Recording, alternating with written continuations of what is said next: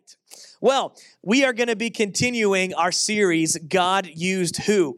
And to me, this is the series for me because every time I stand up, whether it's at this campus or the South campus down there in North Forsyth, I am floored that God would use someone as jacked up as I am. If you look around, ever thought that you're underqualified for something, that's me right now in this moment. I can't believe that they would give me a microphone.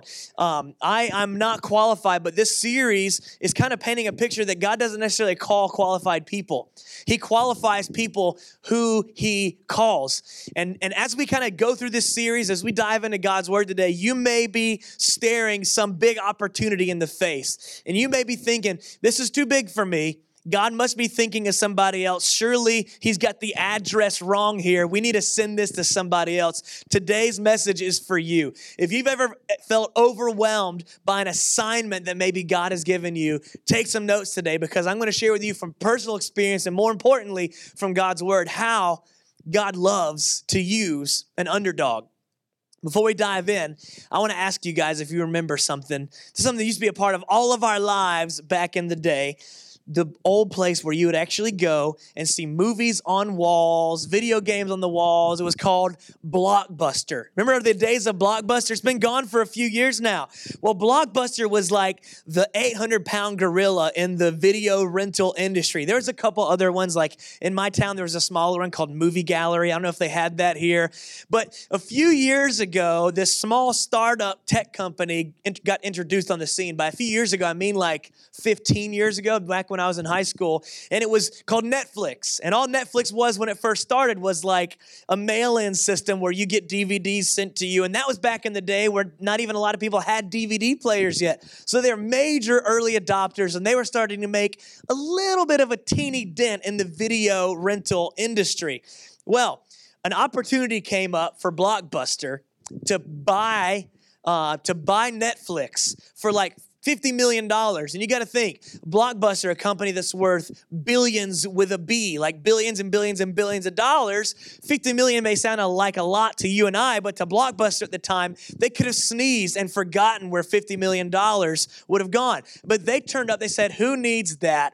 They're just going to be here today, gone tomorrow. It's just another flash in the pan. There's always something new coming out of the tech industry. Well, sure enough, Blockbuster continues to grow and grow and grow. Not only do they grow in revenue and support, but they grow in customer base. And eventually, combined with the power of the Redbox, Netflix and Redbox puts Blockbuster out of business. And there's something inside of us that loves those kind of stories because we all know what it feels like to be the underdog. We all know what it feels like to be standing there at PE class when you're a kid, and then you got two captains chosen out of the class, and I'll take Johnny, I'll take Susie, I'll take Bobby, and you're the last one picked. We all know that story. We love a good underdog story. That's why stories like Lord of the Rings are 18 Academy Awards. It's not just because of special effects. It's because we see ourselves in Frodo.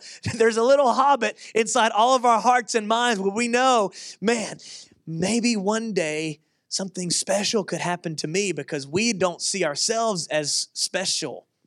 We've got doubts, we've got insecurities, we've got things that we think disqualify us. But as we go through this series, God Used Who, we're going to realize that God loves an underdog story.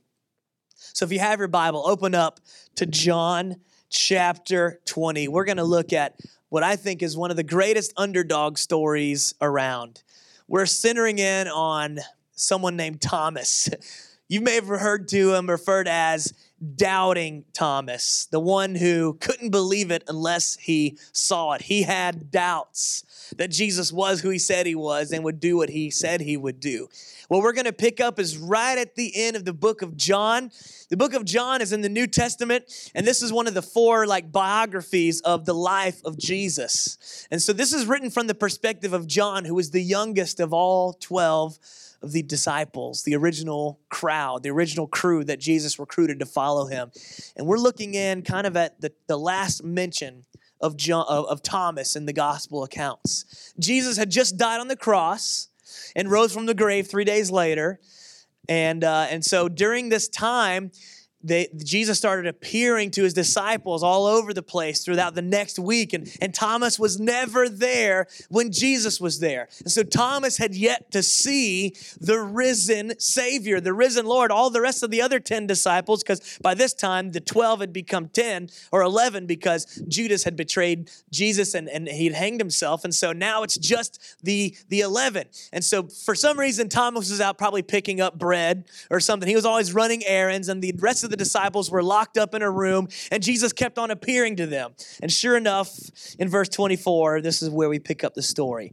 One of the 12 disciples, Thomas, nicknamed the twin, was not with the others when Jesus came. And they told him, "We have seen the Lord." But he replied, "I won't believe it unless I see the nail wounds in his hand, put my fingers in them, and place my hand into the wound in his side." You see, you got to remember, Jesus was nailed to the cross, and then they stabbed him between the ribs with a big spear to make sure he was dead. So Thomas is saying, unless I can touch those scars, I'm not going to believe that Jesus rose from the grave.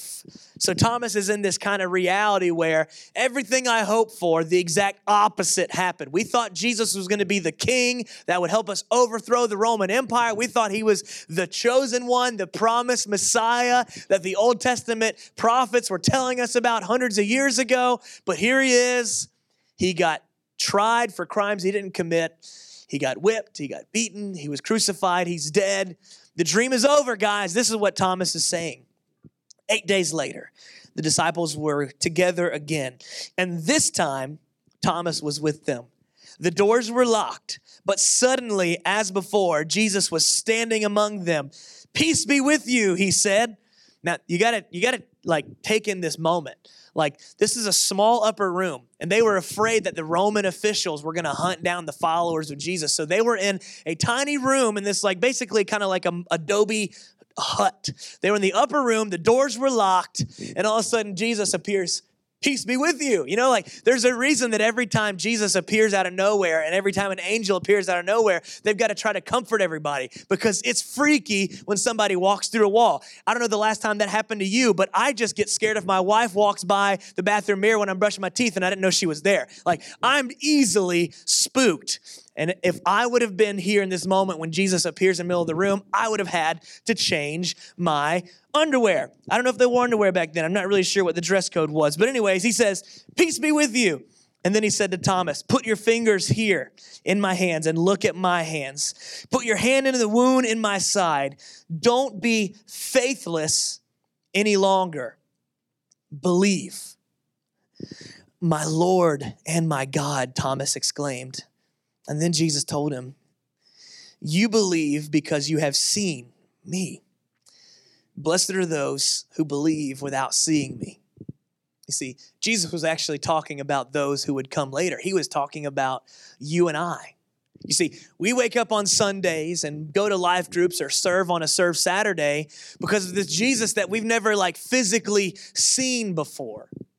And Jesus was saying, "Thomas, your faith was contingent upon your ability to see and touch. But there's a whole generation of people that will follow in your footsteps, that will follow me simply based on their belief and their conviction and the testimony of others." And so I want us to put ourselves there in Thomas's shoes. And I think Thomas gets a little bit of a bad reputation. Thomas is known as Doubting Thomas or the doubter because here it is 8 days later after Jesus is rose from the grave and he still can't believe. All of his friends believe, but all of his friends have seen. And so maybe I think we've mislabeled Thomas. Maybe Thomas isn't Doubting Thomas, but Conditional Faith Thomas. Now that is something that we can relate with.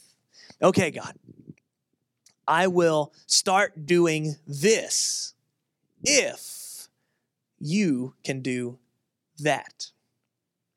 Okay, God, I will stop doing these bad things if you promise to start doing these good things.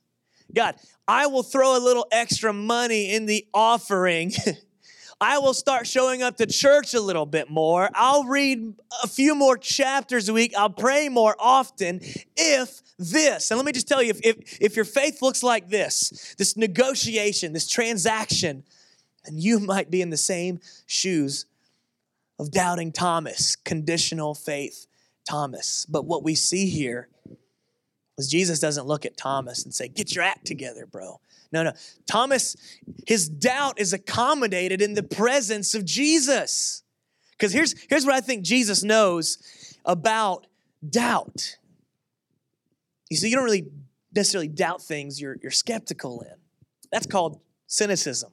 You see, this wasn't cynical Thomas. He didn't have all these ulterior motives. He didn't have a bad attitude. Thomas was heartbroken. What no one remembers about the story of Thomas is a few chapters back when one of their friends died, a guy named Lazarus, who's a good friend of Jesus in the 12. All the other disciples were saying, Jesus, you shouldn't go there because if you go there, they're going to try and kill you. It's a trap, Jesus. And Thomas is the only one that says, no, let's go with him. If he's going to die, we're going to die with him. So I don't think Thomas's doubt is coming from a place of skepticism. I don't think Thomas's doubt is coming from a place of cynicism, of anger. I think Thomas's doubt comes from disappointment. I think Thomas's doubt comes from all of his hopes being let down. I believe Thomas's doubt is actually evidence of his devotion to what he thought was the call of God in his life. And maybe some of you had this moment at a VBS a long time ago or at a summer camp as a kid where you're like, yes, Lord, I believe. And then the real world happened. Having to climb that corporate ladder and all of a sudden what you thought Christianity was going to be, what you thought the promises of God were going to look like doesn't really match the inventory of your life right now. Like you've read these Bible verses that sound really good on Christian t-shirts that Jesus came to give us life and give it to us more abundantly. But how come there's more month than money? Then why did my husband leave me? And slowly but surely our belief, our relationship with Jesus became more of a religion. Because notice what happened here. Thomas kept showing up. Thomas kept showing up to the upper room where everybody else had seen Jesus. But he hadn't had his encounter with Jesus. And I don't know if that may be what church is for you today. You just keep showing up. God's been real for everybody else. Hasn't really come through for me just yet. I'm almost done with this. And just maybe today there's a word that could be sent to your heart where Jesus says, man, just keep showing up. Drop all your preconceived notions. I'm okay with your doubts. I'm okay with your hesitations. I'm okay with the fact that you're kind of tentative about this Christianity. I'm okay with the fact that you're not fully following me. Just keep showing up. Wait for your moment because God wants to reveal himself to you in a big way. So how do we overcome those doubts? How do we overcome our fears? How do we begin to remove the conditions and the negotiations from our faith? If this, then that, God.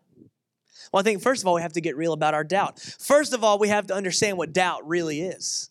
And if you're doubting yourself, if you're doubting your faith, if you're doubting your resources, if you're doubting your abilities, just know this. Doubting yourself is just a disguise for doubting your God.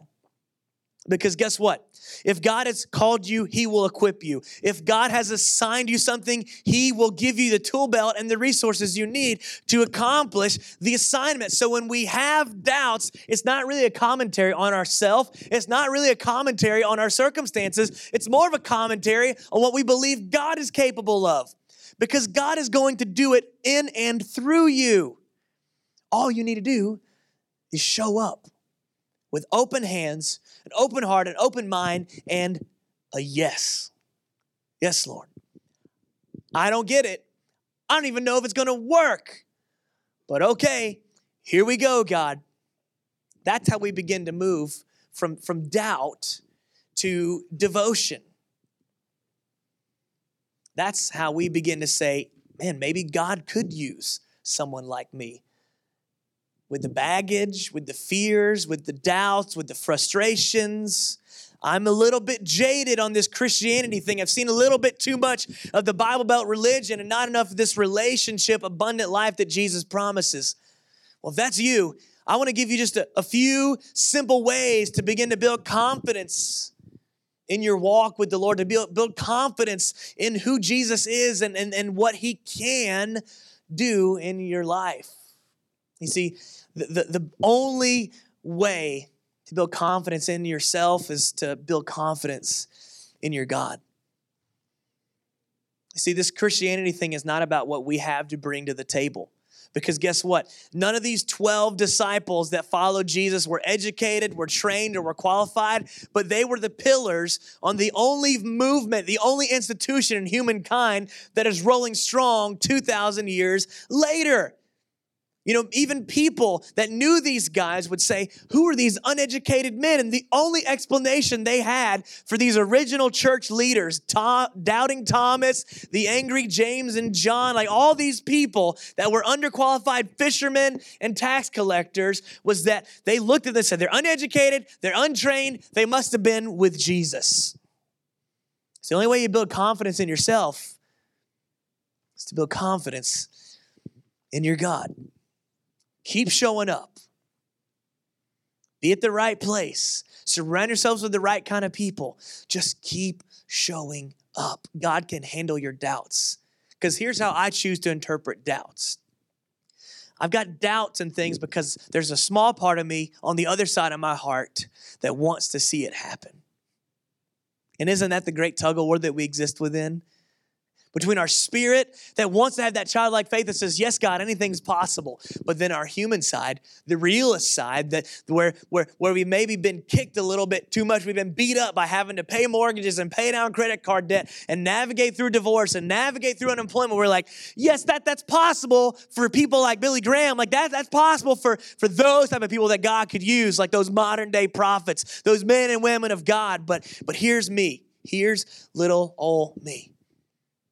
And if you look through Scripture, God's in the business of using ordinary, everyday people that are overlooked by society, that God says, hey, everyone else has demoted you, but if I can have your heart, if I can have your willingness, I don't need your ability, I don't need your talent, I don't need your resume, God says, I just need your heart, and I can promote you when everybody else wants to demote you.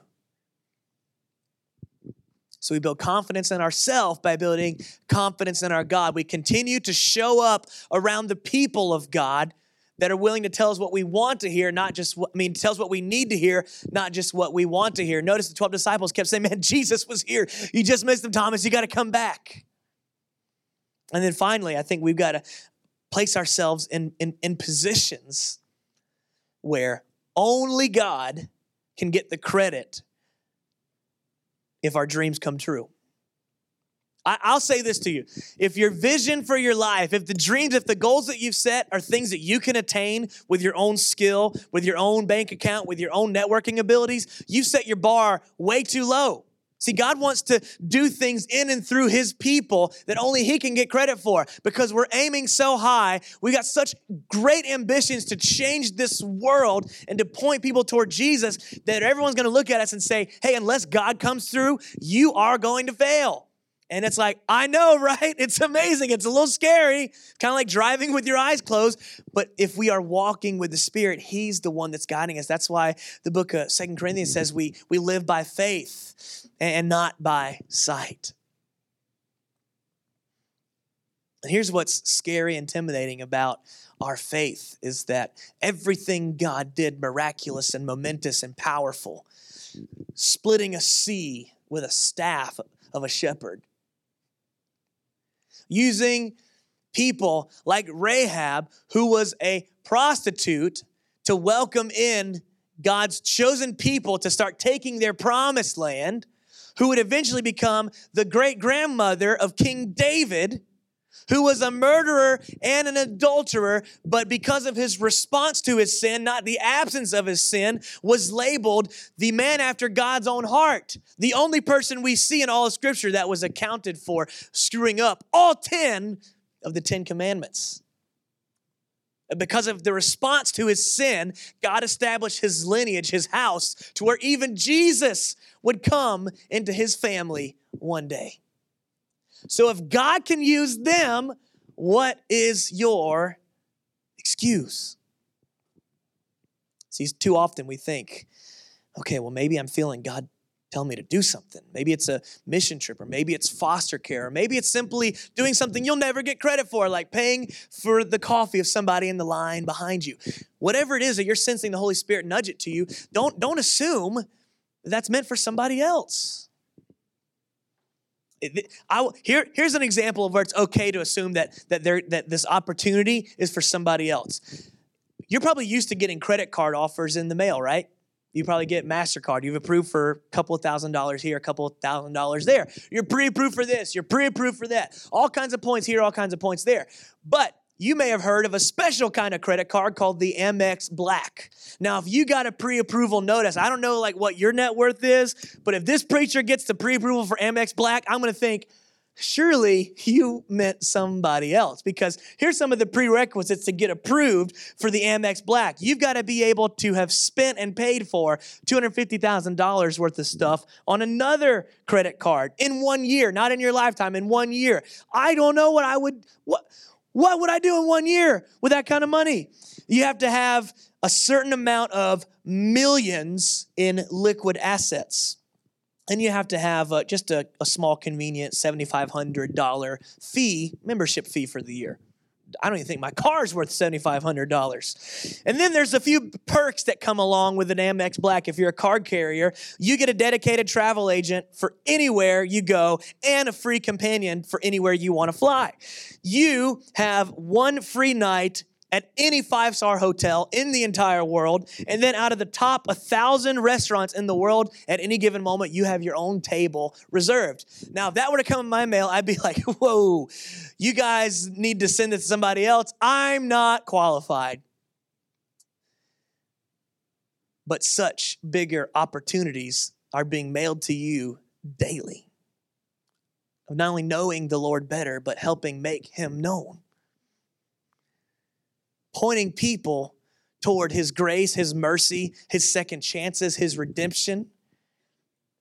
And we just get messed up because we've put God in a box that he can only use preachers, that he can only use leaders, that he can only use people who talk real good. Well, if you study God's word and the heritage of the Christian faith, God doesn't normally pick the obvious choice. And if you're like me, you know you're not the obvious choice. I scratch my head all the time like, God, are you sure you want me to do this?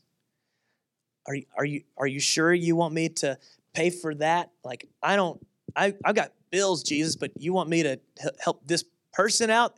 I don't know that person. Okay, God, you want me to invite that person to church? Like, what if they come and they embarrass me? Like, we can have excuse after excuse that will cause us to miss out on the opportunities of a lifetime because we're too busy thinking that God is looking for someone more qualified, someone more experienced, someone with more eloquent speech.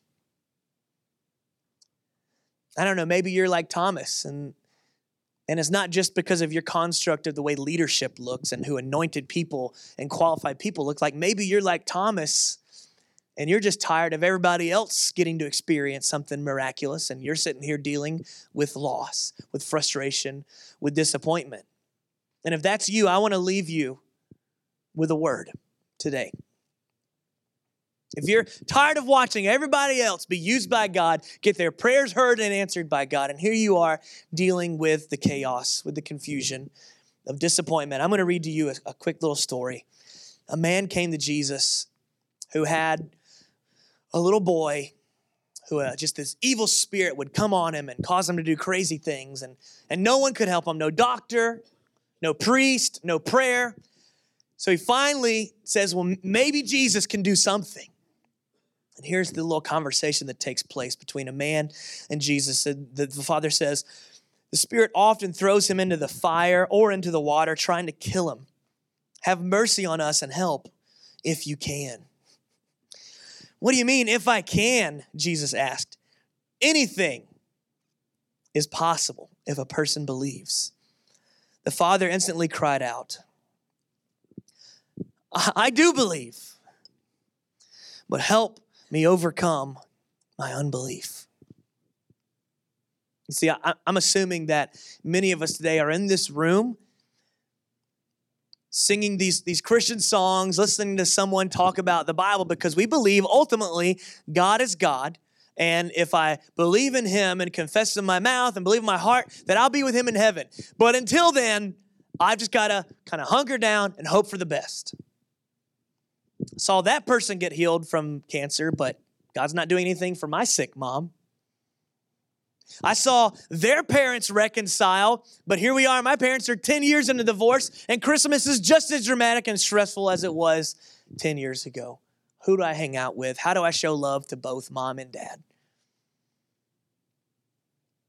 See, maybe our doubts are present because we once had a devotion and a belief that God is good and following him will be worth it. But then fill in the blank happens. The rug gets pulled out from under you.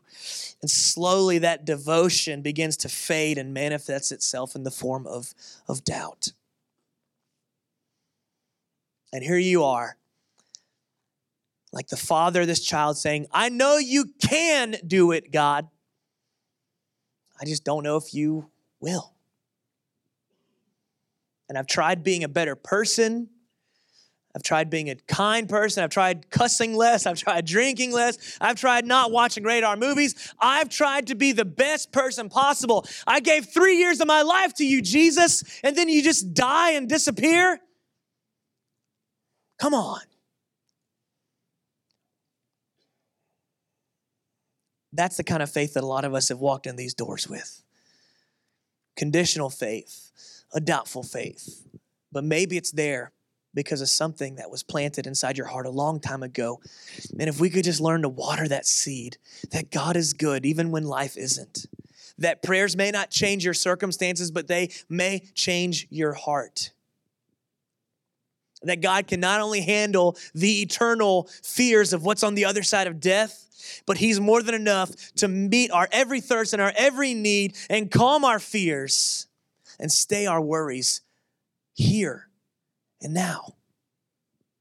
And just maybe we can begin to unlock a whole new world of possibilities. Keep showing up.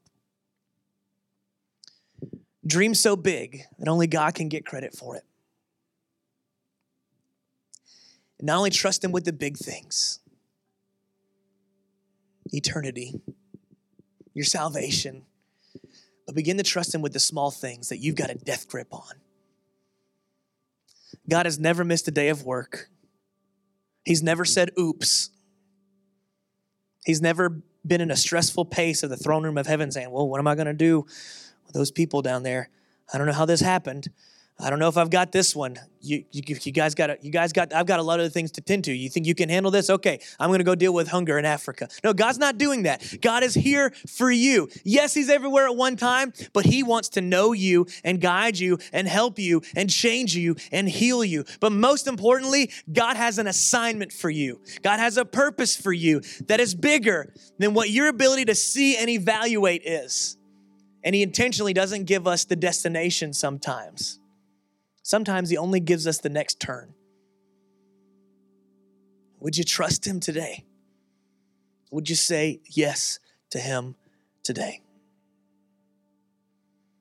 Let's stand to our feet. The band is going to lead us in one song. And let this last song not just be another worship song, but let it be a moment where we recenter ourselves around the idea that for our big God, nothing is impossible. And he could use you. He wants to use you. And he's got plans for you that will not only change you, but could potentially change your world. Your family, your friends, your school, your teams, your workplace.